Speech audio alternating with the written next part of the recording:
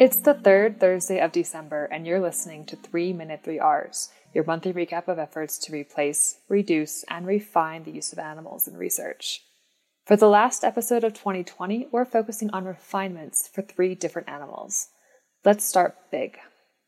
Measuring the electrical activity of neurons during sensory or motor activities can reveal how the brain works.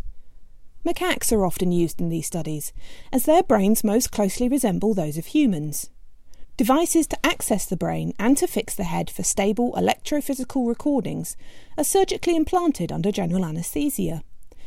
These implants are designed to integrate with the skull. However, the surgical wound can be slow to heal.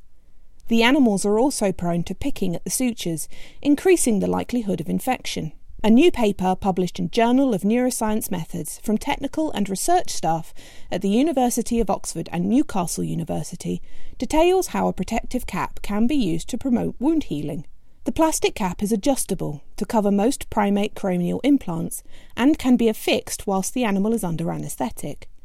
Across the 2 facilities, the protective head cap reduced wound opening, the need to resuture, and the length of time animals needed to be administered analgesia and antibiotics. You can find out more about the cranial caps by following the link in the description. Next up, a refinement for mice. Proper enrichment of mice in their home cages is important to decrease mouse stress, reduce stereotypic behaviors, and improve well-being.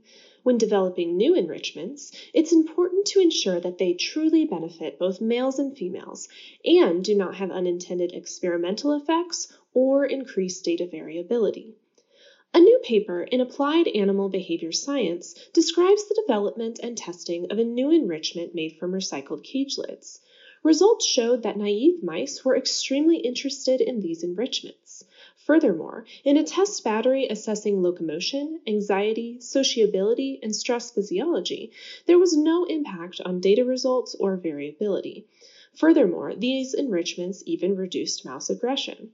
Ultimately, the authors recommend the use of structural enrichments and nesting material to satisfy mouse physical and thermal needs. To find out more, read the full paper online. And finally, let's not forget about our fish. When a zebrafish or stickleback needs to be genotyped, that's usually accomplished via fin clipping.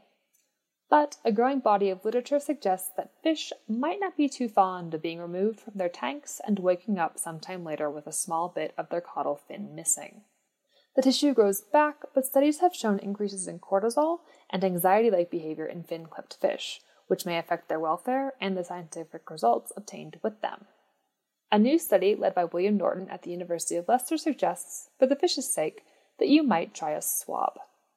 Norton's team has shown that skin swabbing is effective for genotyping purposes, and their latest work, published in the journal Scientific Reports, indicates the procedure is less stressful than fin clipping. Overall, swabbed fish released less cortisol, and there was less variability among these animals. Some follow-up is needed to determine whether the mucus removed that comes with swabbing poses any problems for the fish, but it may be time to trade in your scalpels. And with that, we'll call 2020 a wrap. 3 Minute 3 Rs is brought to you by the NC3Rs, the North American 3Rs Collaborative, and Lab Animal.